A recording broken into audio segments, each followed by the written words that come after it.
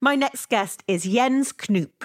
What a lovely guy. He has created the most extraordinary hot chocolate brand, Knoops, which has now got 7 stores. It is a firm favourite of Harry's.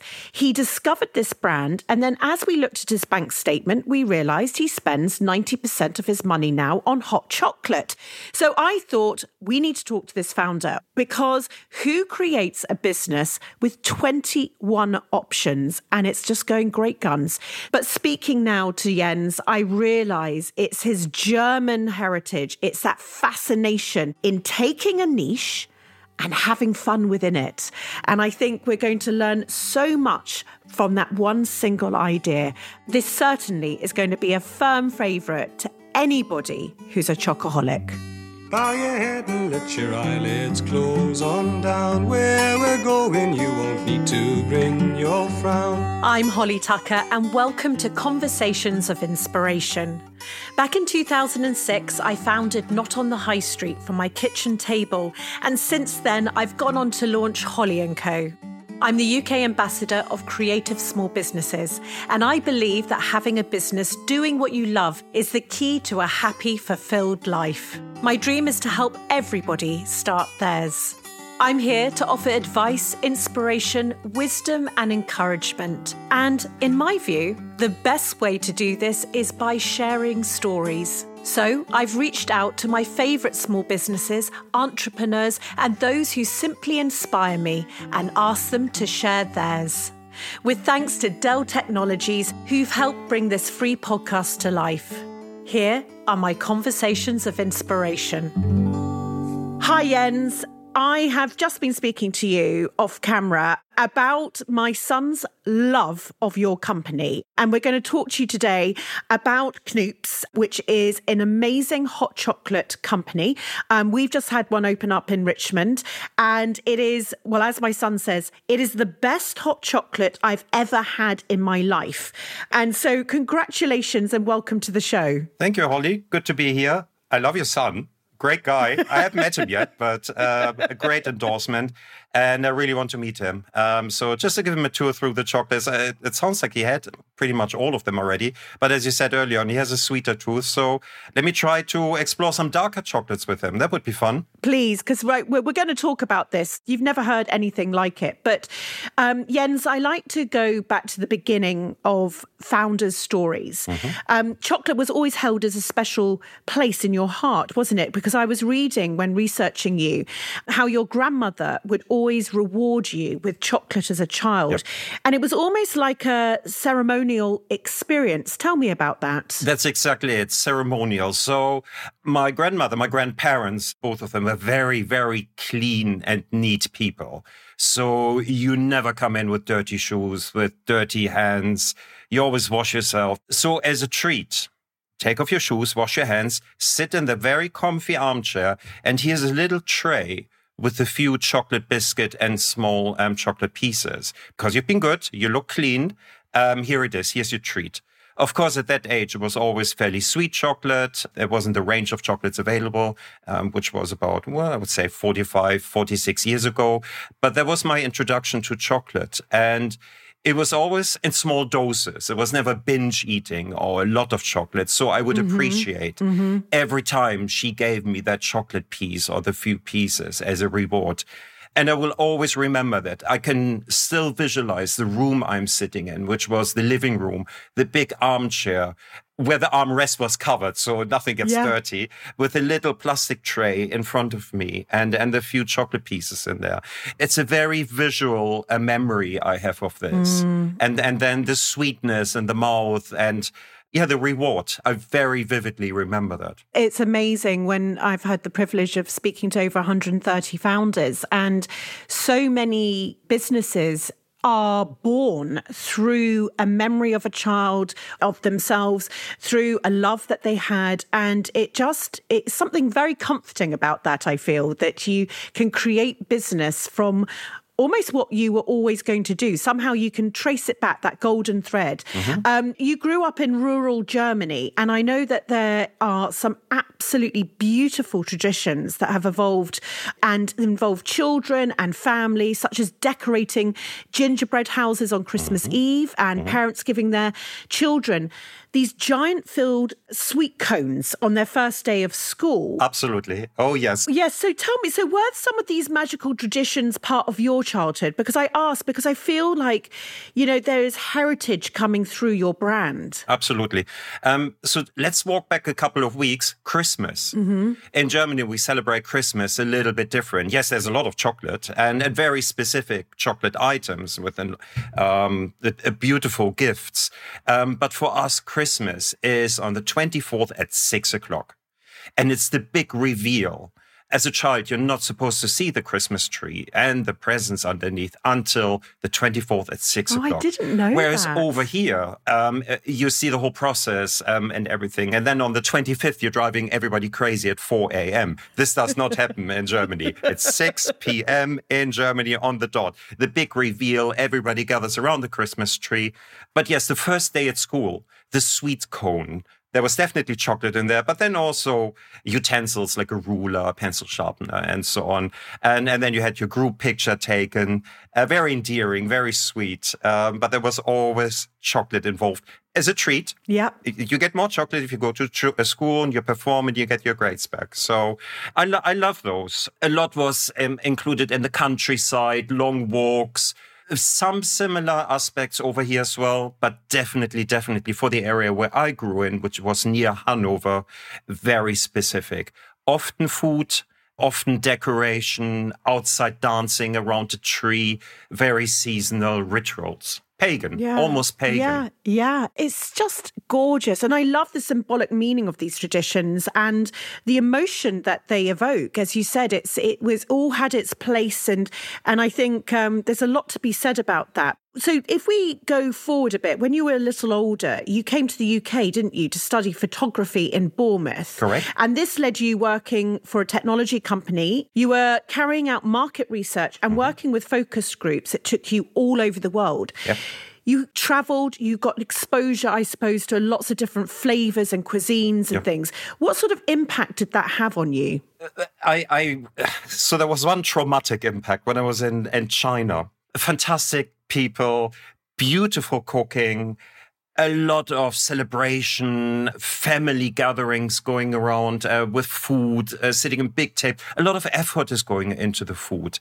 But then as a guest of honor, a duck was roasted. And as a head of the table and the guest of honor, I received the head of the duck. Oh, my goodness. Yeah. So that was an interesting experience. And I had to admit, yes, I appreciate the gesture.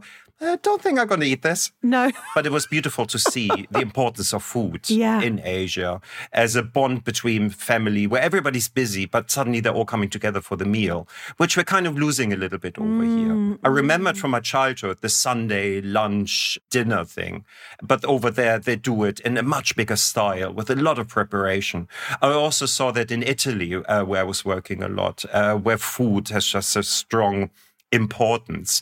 What was interesting now looking back that I'm so involved in chocolate, how much Asia is connected to chocolate. Yes, they grow it, Asia Pacific, but they don't actually consume the chocolate over there. Oh, really? And that very often happens in cacao growing and producing countries. Very often it's too warm in order to store chocolate. And then it comes to Europe or the Northern Hemisphere. But it had a very strong impact. The presentation of food in Asia, so much care is put into that. The arrangement on the plate. With us, it's a very different approach. Certainly, me as a German, it was always a lot of food on the plate. But traveling to Japan, total opposite. total opposite. It's about individual flavors, minimalism, and certainly eat less than a proper Sunday roast in Germany. Yeah, absolutely. And so traveling around and you were absorbing these cultures and you were looking at food. When you were traveling around, you picked up on something that a lot of different cultures were saying, that small, affordable luxury, this idea that us humans, wherever we're from, we like to treat ourselves, but it's not grand gestures, it was small gestures. Tell me more about that, because I found that fascinating.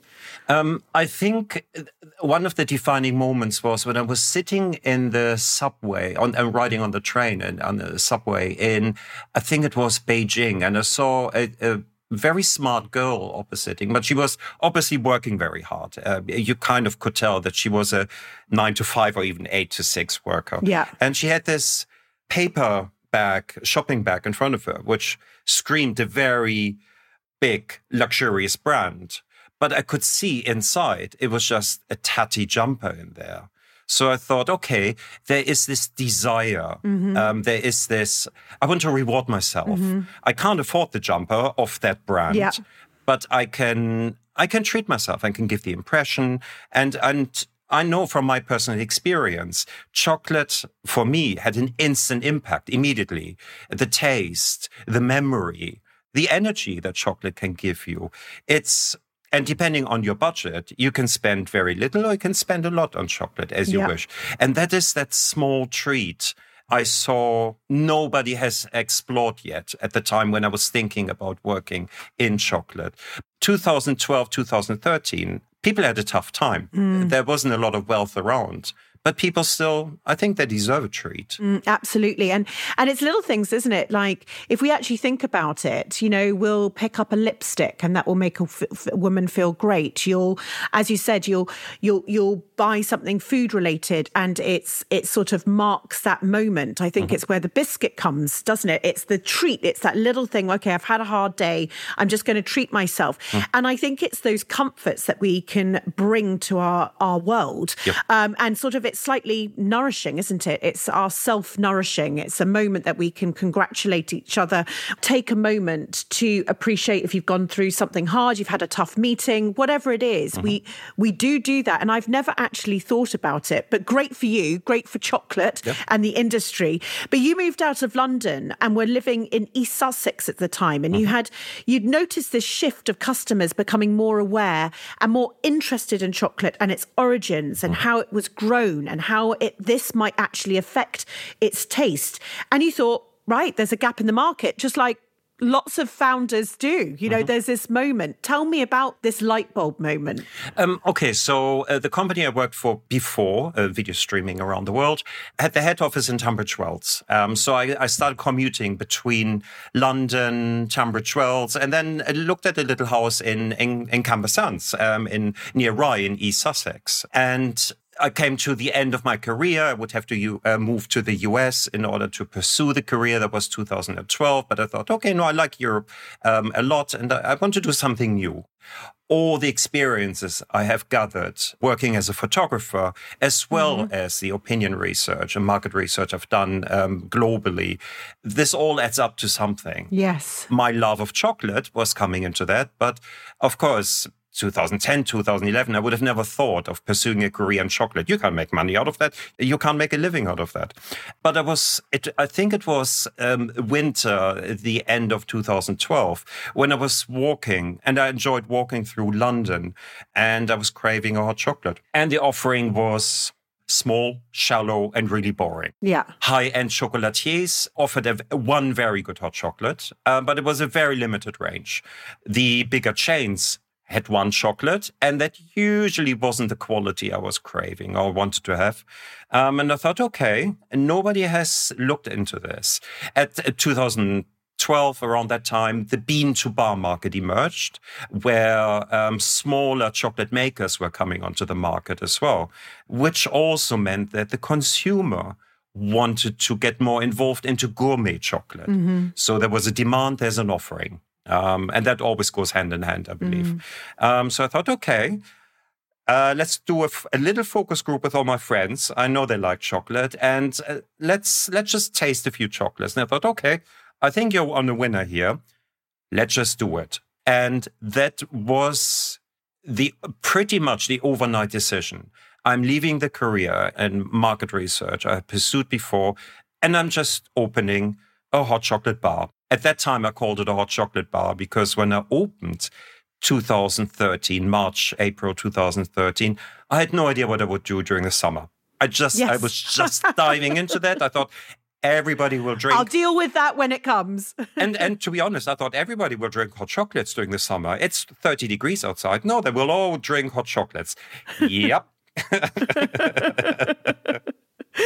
So you made this overnight decision. Was it a feeling of, if you love the hot chocolate bar, everybody else will as well? And how did you come across the difference? Because actually, for those who don't know about your brand, there's 21 varieties of chocolate drink, right? Right.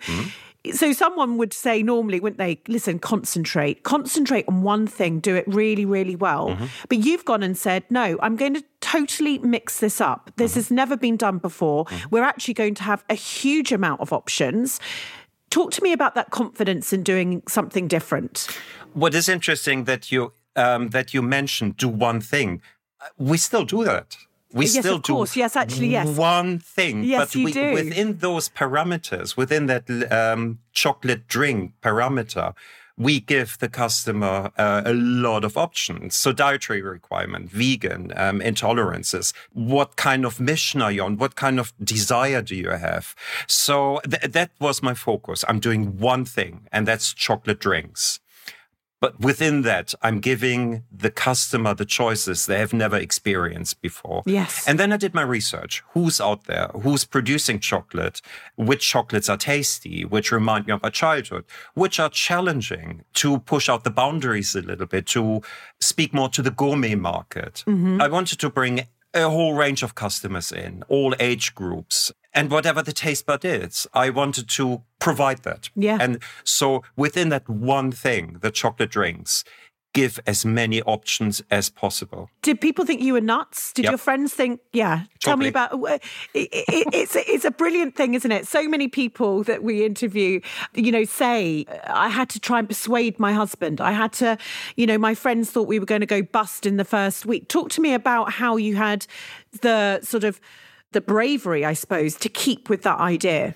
Well, first of all, I liked it. So I'm sure there are other people out there. I could speak with confidence and I can produce it with confidence because I like it. And I can sell that to the customer. I can convince the customer, this is really good quality. It will throw you back into your childhood. Just give it a try. And then also give me your feedback. If it's too hot, too cold, too strong, too sweet, too dark, we will adjust that. So a customer service on the highest level. But yeah, I mean, the first shop opened in Rye in the end of March 2013. And of course, the local community was very curious. How do you pronounce that name? Yeah. What is it? Not another coffee shop. Yes. All that. I could have printed the T-shirt. This is never going to work. But I get it. It is very different. I know it's comfort and it's something we all grew up with, but that offering is unprecedented. That has never happened before.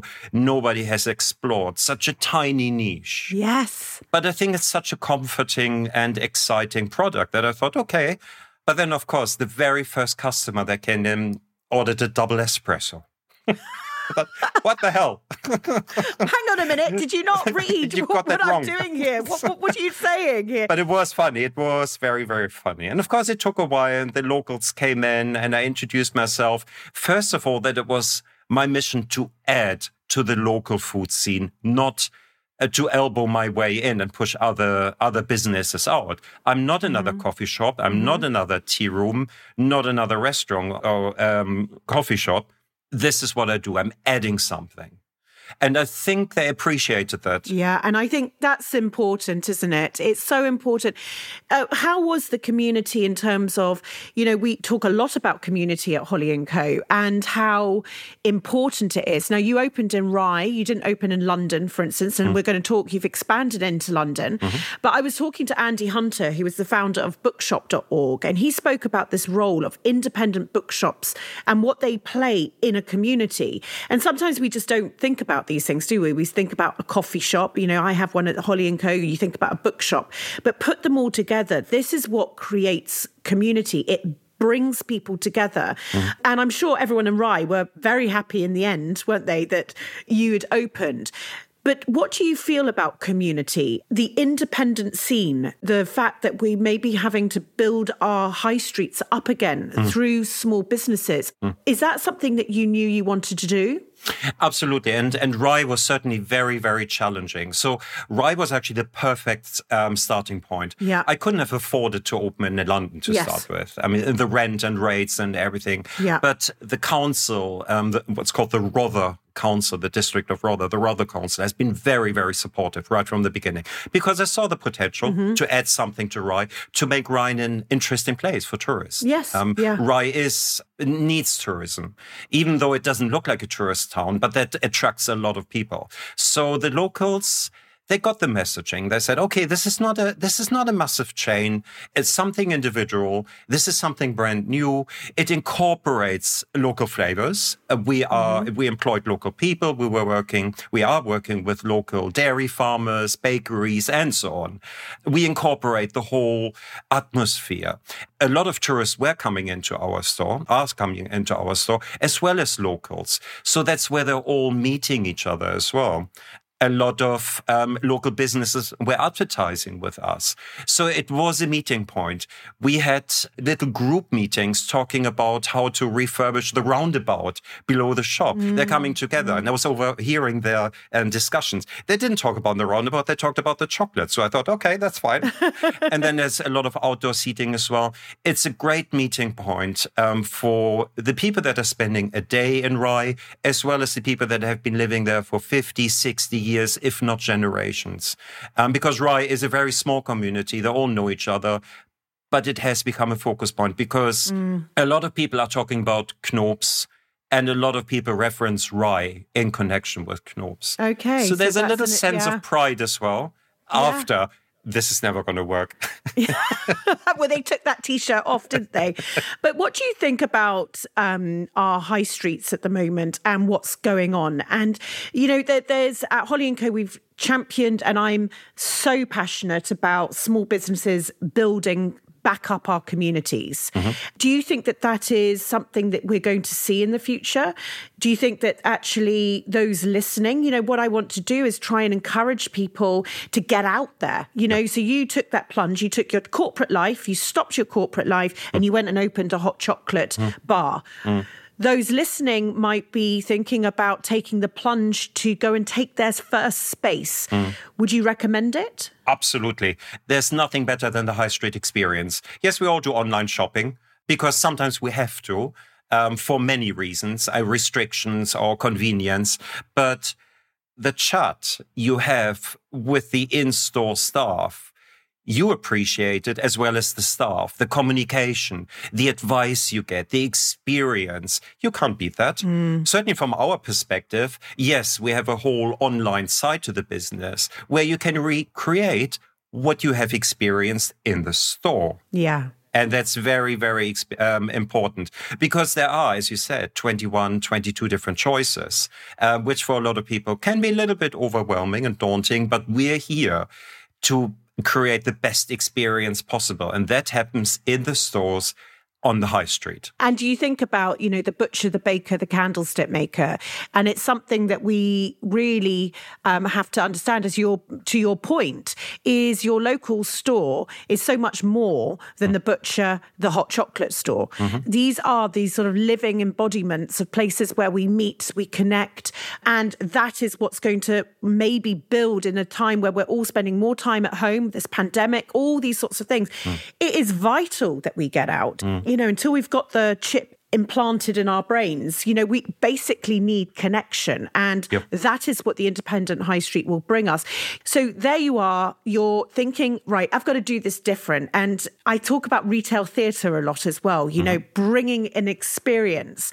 It's known as Knoopology, isn't it? Knoopology, right? So there is an art to Knoopology. And I love that you've created these words. This is all the, isn't it? It's the reason we have our own brands. We can do what we like. So what is Knoopology? Knoopology is the art and the science of creating the perfect chocolate drink for you. There's 4, 5, 6 steps to get to that perfect drink. It starts with, would you like a hot or cold drink? Then do you have any dietary requirements? Are you vegan or dairy intolerant or gluten intolerant and so on? And then do you have any taste preferences? Would you like to add ingredients to it?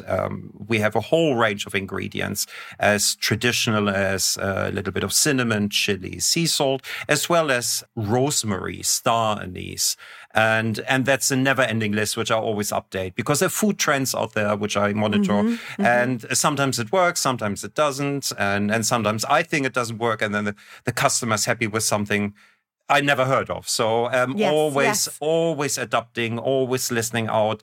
But it's the journey from hot, cold, percentage, dietary requirements. Would you like to embellish it with an ingredient? And that journey leads to your perfect chocolate drink, which we call Knoopology.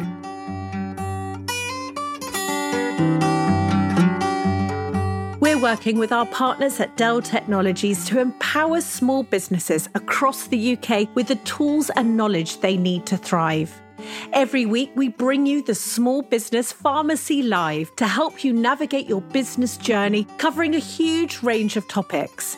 Here I am answering a question asked by the Happy Little Gift Shop about how to stand out as a retailer amongst competition. You've got to have a point of difference. You know, you've got to be something that someone remembers. It's a really hard one to answer there, because ultimately, I would say as a retailer, you've got to have the story. You've got to have depth. You've got to have great imagery. You've got to have a great tone of voice. You've got to, if you've got a physical space, you need retail theatre. You need to have a culture and values within your organization, that everything, I always talk about the golden thread. You know, to stand out as a retailer, sometimes it's not the stunts. I would love someone to say, oh my God, that's so Holly & Co. When you get that, when it's that moment, oh, that's so Holly & Co., you've done it. Because what hopefully happens is the golden thread is the same at the Congregation of Inspiration, the same as do what you love what you do. When you walk in and have a cake in our workshop, if you Instagram, if you read one of the posts, if you comment, everything, if you listen to the podcast, there needs to be a golden thread. And sometimes that joined upness is the thing people remember. For the latest lessons, advice, and insights, visit holly.co/hub for my Business Advice Hub, a free online resource thanks to Dell Technologies, filled with content from myself and some of our small business community, sharing lessons from our journeys to help you navigate yours. And with a continued commitment to empower you, every week Dell are giving away one tech in a box. For a chance to win a brand new XPS laptop and a whole host of other goodies, head to holly.co/get-involved with thanks to Dell Technologies. Now, let's get back to our conversation of inspiration. Did you have a very clear vision to how your shops would look? Because you've now expanded, haven't you, to 7 more shops. But let's talk about the way they look and feel, because I'm a strong believer that actually one of the reasons you need a physical presence is because we are becoming so sort of switched off to online experience. You know, one website merges into another website, etc., etc. And I think we are craving different. So this is why I advocate getting physical space. But then you almost need to make that impact, that brand impact. So did you have a very clear vision? Describe it for the listeners, you know, when you walk in. So when you walk in, the first thing you see is almost like a scientific periodic table at the back wall of the shop, Yes, which exactly. displays all 21, 22 percentages, as well as options, as in milk options and then other drink options. That's always an interesting journey. We're in constant discussion. This is our mark. This is how we are perceived. Some say it's Germanic, scientific. I can live with that. That's fine. But it doesn't... But you know what? That's good. I like so it, for yeah. me, so everyone listening, here is a German guy creating a hot chocolate brand. Yeah. I always talk about the brand heart of businesses. And in your brand heart, the thing that's your living embodiment of your brand, for you, it is German. It will be that way inclined, won't it? But that's what makes it beautiful. It makes it defendable, doesn't it? That if we all have our uniqueness, maybe from where we're born to how we were brought up, that needs to go into the brand heart. So when I walk in, now having listened to you, I will understand why it looks as it does. And for me, that's something beautiful, actually. And I think my mission at the beginning was also, it's quite a clear approach. It's a little bit more factual what these chocolates are. Yes. It's not, this chocolate transports you there and you're imposing emotions onto the customer. I think customers have an individual relationship to their chocolates anyway. Is it a milk chocolate from your childhood? Is it the 100% that gives you a boost? So I didn't want to impose any ideas onto the customer, what they're supposed to taste or what they're supposed to feel. I leave that up to the customer, why they're coming into the shop, what their desire is. Is it an escapism? Is it a nourishment? And that's why it is a fairly clear wall of menu information at the back. Yeah. And I think that has become one of our signatures. Absolutely. I think it's brilliant. So you open these 7 new shops, expanding. So that's daunting for any founder, right? To have taken that leap. But not only that, you basically started in Rye. Clapham Junction you launched in February 2020. But you basically, you know what I'm going to say, you started expanding in a pandemic. Yep. You were lucky that you were in the industry that you have been because you were allowed to stay open. But talk to me as a founder about, there must have been some sleepless nights about this decision to expand and what was happening. Absolutely. So it took a while to get to Clapham because, so I was approached by somebody who's looking after money and is an entrepreneur and is interested in startups because I'm not a money person. I'm the chocolate person. I understand chocolate, what it does to people and so on. So there was potential seen and then we started talking, when was it? 2019, in the summer of 2019. And then we put a team together, we projected numbers and so on. We opened Clapham. And I think we opened Clapham 3 weeks before the first lockdown. But of course, by the time we started building the second shop, there was no talk about a pandemic. Yeah. We were already on a chocolate high, I would say. We can see the future. It's going to be fantastic. And everybody will love it. And that's starting Clapham Junction because we have a really good deal there. It's a perfect corner site. Everybody's excited. It's a great entry point into central London. And then boom. Yeah. 3 weeks. And even in the first week or so, it was so extremely busy. Queues out the door, a lot of chatter, a lot of interviews. Everybody wanted to work for us. Everybody wanted to come in. And then it started to get slower. It started to get quieter. Yes, the chatter was there about a new virus going around, but nobody, of course, had any idea about the severity in terms of loss of life, as well as impact on businesses and everything around it. Nobody had any idea. What did you do? Well, we complied immediately. Yeah. We stayed open as long as legally possible because Clapham Junction is our shop in Clapham Junction has very little seating. So we removed that immediately to bring it up to a COVID-safe standard. So we can trade as long as possible and then we shut.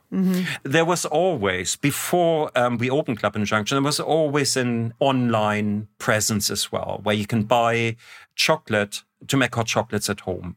So as soon as we knew we have to close Clapham Junction and Rye, of course, we focused very much on that because from a financial point of view, we want to carry on, obviously, and we don't know how long we have to lock down, but we also want to bring the experience to the customers at home. Now that we can't give it to them, we bring it to them. Yeah. They can make it at home. We did a lot of online tutorials, provided them with the tools to recreate the experience they had in the shops. But how did you feel when you were closing that store? I speak from my own personal experience. You know, we have a coffee shop in St. Margaret's. You know, I burst into tears because, for instance, it's a very unnatural thing to shut your shop. You know how much it takes to keep shops going. Yep. So then to be told, close it, and especially for yourself, just launched. Yep. It must have been a real, are we going to open up again? Yep. How long is this going to last? Will we survive? I've just got this, you know, potentially investment. What am I going to talk to me about that? Because I think this is the resilience us founders have versus maybe people who don't launch businesses. So I think it was twofold. I was in a haze because you really had no idea what the next day brings. Yes. The government couldn't tell us what happens. Scientific advisors couldn't tell us what happens. So even science couldn't tell us what happens. So there was nobody to guide us. All the guidance we got is you have to stop right now for safety reasons. So there was there's kind of a little haze going on. I can't believe what's happening. This shouldn't have happened. I wish it would never have happened. And why does it happen now while I'm just starting up the business? It's a bad timing. Any timing is bad for a pandemic, but yes. But then on the other hand, I immediately switched to, okay, this is an unknown. Let's fall back onto what we know. And that was the online business. That is the online business, to provide something to the people and to get their business going. And I think it's done that with a lot of businesses, hasn't it? It's a lot of founders have gone and updated their websites, looked at that online experience, and potentially it's done a lot of good for online experience because we had to divert our attention, didn't we? And actually say, right, this is now needs to be everything. This is the whole brand online for I don't know how long. But we also have to take into account that some experiences cannot be recreated online. Correct. And that is, of course, the impact it had on the high street. And many businesses have not made it because they can't recreate the experience that people wanted in the shops, in the stores. Let's talk about the example of Rye, where there were so many cute tea rooms, coffee shops. Yes. You can't do Deliveroo in a small town like Rye and so on. So, a lot of sacrifices have been made there. We were lucky we were able to provide a continuation of the experience in the shop. But then when it opened back up for you, you were able to provide takeaway. Yeah. And am I right in thinking potentially you started thriving? Because actually I know that during, and I'm sure every listener's thinking about their local community and actually that comfort that it brought. There was nothing else to do. You were going out and here we come full circle back to the treat. That little thing, that one hot chocolate could be, you know, your actual, remember when we could only do one walk a day? That was the one thing that you were doing. So do you think that your business almost in a way thrived, not because you wanted it to, but because it actually had its place? I'm reluctant to say that we thrived because it sets the wrong message. Correct, yes. But I think what we did, we gave a lot of comfort to the people that have suffered for a long, long time. I have the privilege of living in the countryside. I have a small garden here. But I never, ever forgot what people had to endure within central London, in a small apartment, in a high-rise somewhere. So personally, and I'm not just talking about the financial point of view here, personally, I couldn't wait to open and give that comfort and the treat back to the people. And the queues were long, because we were very strict when customers were coming in. And some were stroppy. Why do you only let 2 people into the shop? I said, it's for your safety as well as mine. Why do you not take cash anymore? You don't want to take our change. We don't want your cash. So we had some very strict measures in place. Mostly welcome, but some people were anxious and were stressed, so they had to let it out somewhere as well. But we battled through that because we understand that everybody was under pressure. But here is the treat you so deserve after such a long hardship, so many weeks, months, uncertainty, loss. Let me help you with that. So talking about the brand, You also believe in sustainability. And as we watch businesses grow, that will become more and more of a prevalent part of people's business plan and their future. And anything from your packaging you use, to your countertops, companies that you source your milk from, of course, your chocolate. The reason I'm asking you this is because, remember, people are listening who might be dreaming about starting a business, might have a business, might not have been able to put as much sustainability into it as they want to. Why was it important that that was built from the start in your business? Because customers are asking, and we want to provide honest answers. We don't want to greenwash. We want to say, okay, we are still working on this. It is work in progress. So we do want to be honest, especially with us working in the chocolate industry, which is always questioned. How much do you do? And we choose our collaborators very carefully. But packaging, we always review new materials on the market. We had some feedback about our inner packaging in the tubes. We're going to upgrade that as quickly as possible. I think it pays off. It gives you credibility with the customers. You're making an effort. You care. And you listen to your customers as well. I think it's super important. You can see it in the stores. We're messaging it. We have all the facts and data available if customers want to know. The milk is a beautiful story. I know the cows. Yeah. We know where the milk is coming from, which gives a certain reassurance as well. We know what's in that hot chocolate. Yeah, absolutely. And I think that's one of the this golden thread we spoke about at the beginning of this conversation about your childhood or ideas that people have, and they look back to their childhood and they think there is the connection. Similarly, I think we should look at everything that we do and what is that golden thread. As you said, I love that. I know the cows, I know Daisy, and this is where your milk is coming from. And also that you can't be pitch perfect. Yep. I think this greenwashing thing that's going on at the moment, I was speaking to the founders of Petalon, a beautiful flower company, on this podcast, and they very openly said, we're not there yet. We're not 100%. And I think that is so admirable when we actually admit, no, we're not perfect. We're getting there. It's a journey. Come along with us, actually help us do this. I saw on Instagram, actually, you visited a plantation in Peru. Correct. And you planted your own cacao tree. Yeah. Was that an incredible experience? Absolutely. Hey, I'm coming from the Northern Hemisphere from Germany, where it's always minus 10 or 15 in the winter. There's no cacao plant anywhere near there. It was a very humbling experience because they're hardworking farmers. They have been growing cacao trees for over generations. So it's a very different lifestyle. They love what they're doing. They're very proud of, this is what we produce for you. Make something out of that. I was a fish out of water, obviously, because I'm a cold weather person, and suddenly I'm sleeping in a tent. I'm 6'3". The tent is 6 foot in the middle of the jungle. So yeah, okay.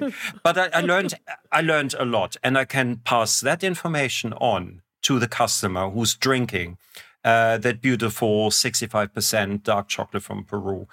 Just to tell them, I met the farmer. I haven't met all the farmers, but that is a quest. I'm going, the more we can travel, the more I want to absorb the knowledge firsthand. I'm talking to the farmers to get an emotional bond as well, to tell them, this is the feedback we have from the customer who drank the hot chocolate has been made out of your cacao beans. So that link. But it was a sensational experience. And with a little bit of luck, I might go to Venezuela this summer. Oh, wow. To visit some very, very special people that have been cacao farmers for 8 or 9 generations, over 200 years. That's a privilege. Absolute privilege. Here I am, having done this for now coming into the 9th year, and they have been making the best cacao. They've been growing the best cacao for 200 years. And being invited there, that is a massive privilege. So I will absorb everything I can and take thousands of pictures. Yeah. So it can travel back with me. Absolutely. And I can communicate that. Tell me, do you think we are becoming more distant from our origins of what we consume? Yes, because obviously, to start with, we're eating chocolate that doesn't grow in this country. We're eating strawberries in the winter that don't grow in this country. But I think there is a big trend to understand, where is it coming from? Traceability. People want to know. They don't just want to be blindfolded and then just guess what they're having. There is a strong trend toward the traceability. Where is it coming from? Who has it grown? We have the answers. Not everybody has, but that is definitely a trend. Yeah, they just want to understand what they're putting into their body. I always remember Tim Smith from Eden talking on this podcast about how he would have voted differently with Brexit if the notion had been, hey, we're going to grow everything in our own country. And yes, you're not going to be able to get certain things in certain months, but know that everything is grown in this country. And there is something about this. I think that you're right in saying there is an absolute growing awareness that we're now looking at the air miles. We're looking at where the origin of this, as you said, this strawberry, maybe talk to our children that we actually maybe shouldn't be actually eating this in this month. What else could we substitute that with? Do you worry about competition?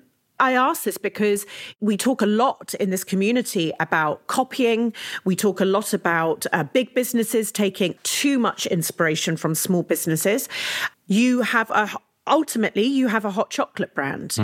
Do you worry about someone saying, well, that's quite a clever idea. Let me do what he's doing. We got to be fast. I admit that.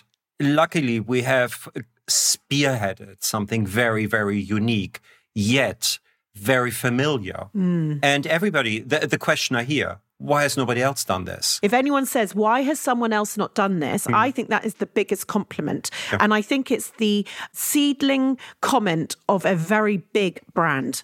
Because it's taking the space, isn't it, in people's imagination? Like, why has no one else done this? Yeah. Which means they already can perceive it being maybe in every town. So carry on. Sorry, I just wanted to say that to you. I love that. That's a big compliment. I think that is a phrase. If anyone hears this phrase, this is an excellent phrase to someone to say to you. So we're moving fast. We have opened quite a few shops in a very short time, and under these circumstances, everybody says, "Okay, you're fast," because we recognize that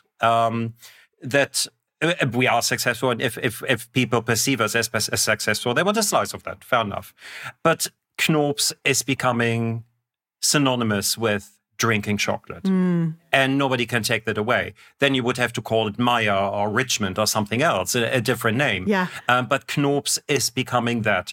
And we haven't mentioned it yet, but there is a meaning in the word Knoop. Yes. So this is it. So yes, it's the link. So tell me about this, because your last name is Knoop and your brand is Knoops. Yep. But what does it mean? And I love this connection. Okay. So Knoop is my surname. It's very popular in the north of Germany.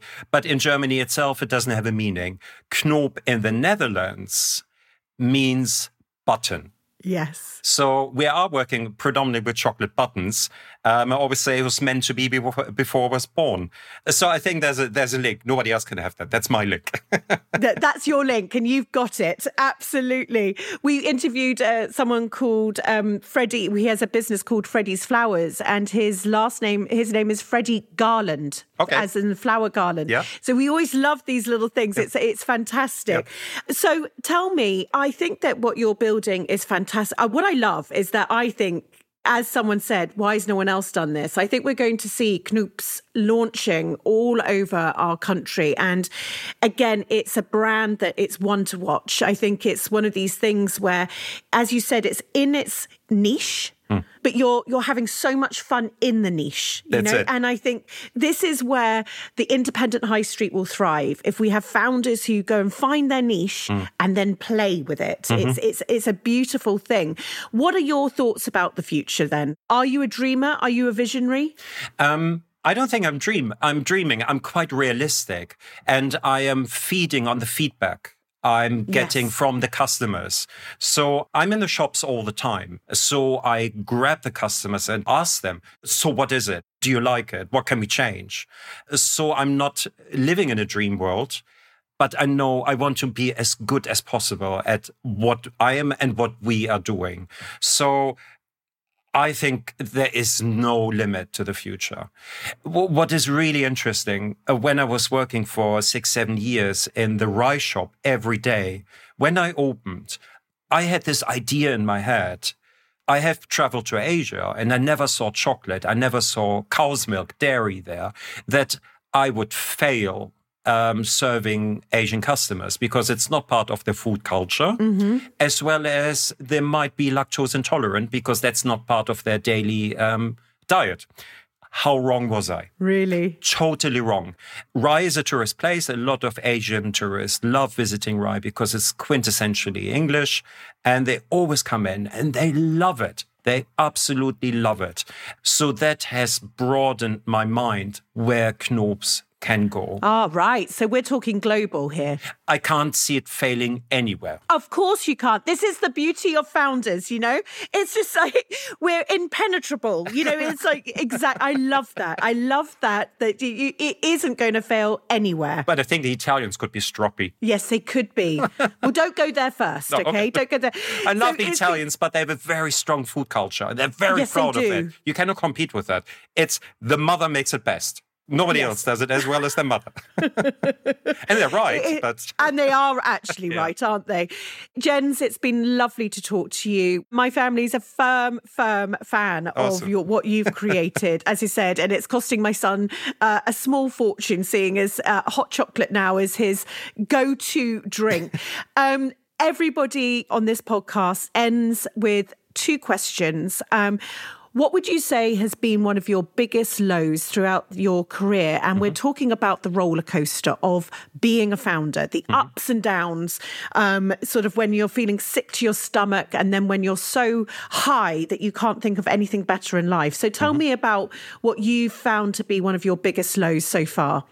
I think and I talked about this long and hard because altogether, I'm very, very happy how it's going. But there were certain moments where I thought, what is happening? And there was COVID and lockdown related. Yeah. And there was the weeks to the build-up, seeing the customer numbers dropping, feeling the anxiety in the air, the mood in Rai as well as Clapham, fewer people coming in, the staff getting more anxious, understandably.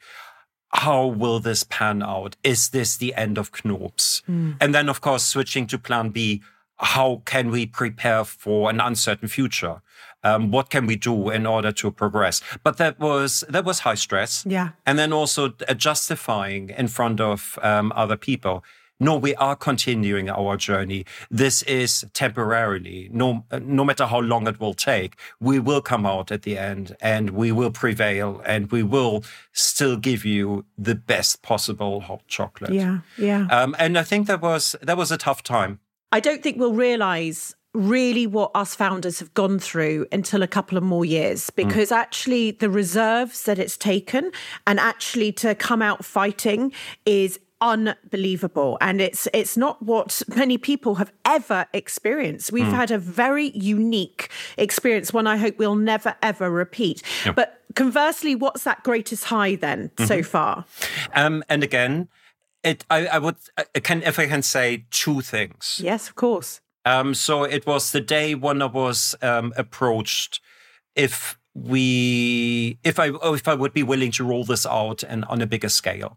It's one specific moment, one specific day when my business partner came in and said, "Hey, Jens, let's have a chat." So that was a dream come true because I knew myself, I can't do that. Yes. I need a support team of people who understand numbers, who understand property, everything, especially going into central London. It can be a minefield. Yeah. I know people who are experienced, who understand it, who have negotiation skills and so on. And I have a fantastic team around me who help me to bring this further.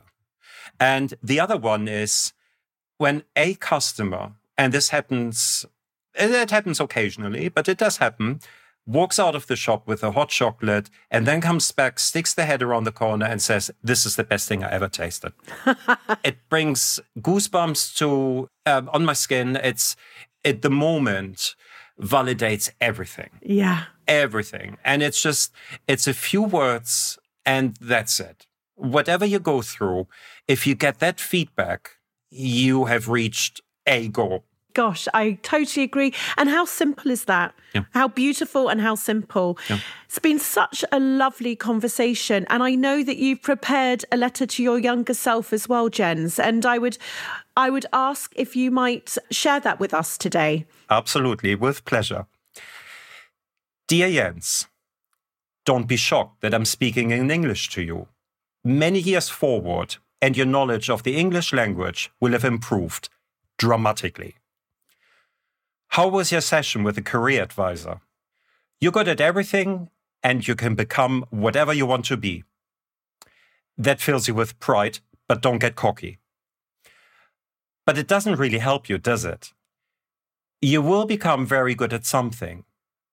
And it hasn't really been invented yet at the time when you receive this letter, unless subconsciously you already knew what a knopologist is. Whatever you do, the paths you'll take, the people you meet, it will all lead to this.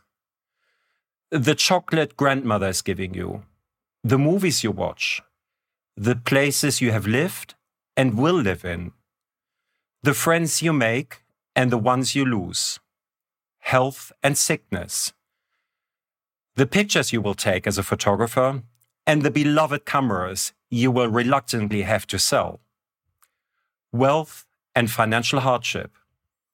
Everything you do adds up and it will make sense. Just be patient. The seed has been planted and it needs to grow and mature. And you have any doubts now, let me reassure you. Don't worry, you're doing okay.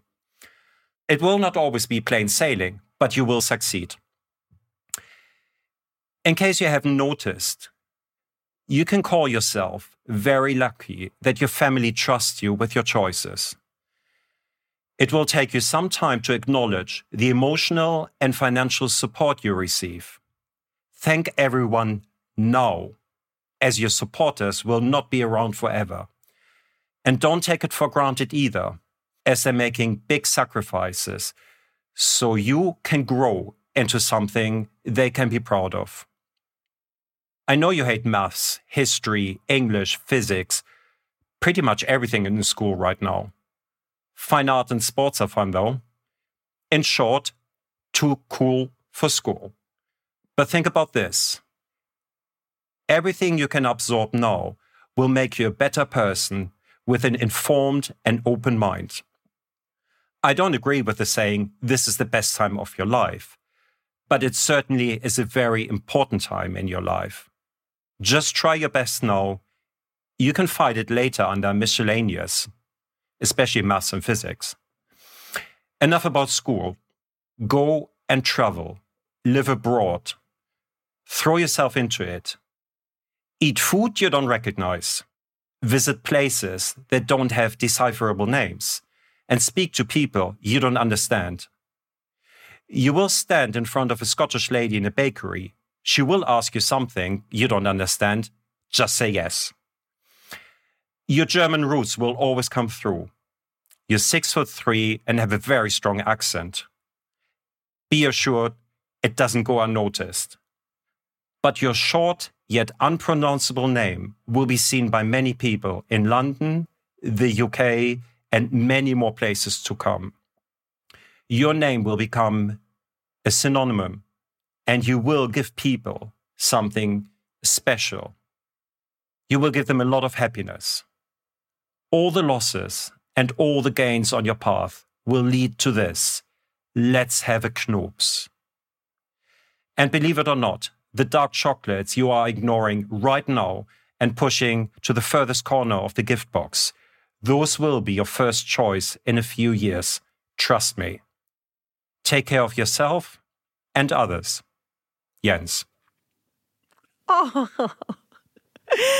I love thinking of young Jens pushing the dark chocolate aside. I'm thinking of the tray. I'm thinking of that armchair that your grandmother had, and she's covered the arms so that you didn't get it dirty, and you're pushing that dark chocolate away, and take yourself 40 odd years forward. And here we are talking today at the beginning of a very successful journey. I can already picture it.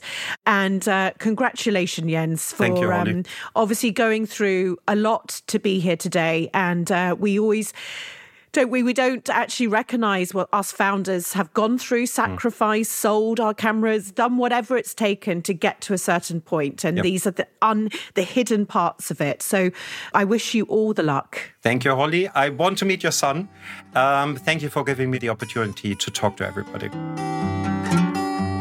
Before you go, don't forget to head to holly.co to be in with a chance of winning a brand new Dell Technologies XPS laptop and a whole host of other goodies. And if you've enjoyed this episode, if it's helped you along your journey or inspired you, would you mind rating and reviewing? Your support means the world to me. It really does spread the word and will help inspire even more people to build a life they love. And if you want to hear all our latest news, you can sign up to my weekly newsletter, Holly's Desk Notes, over at holly.co.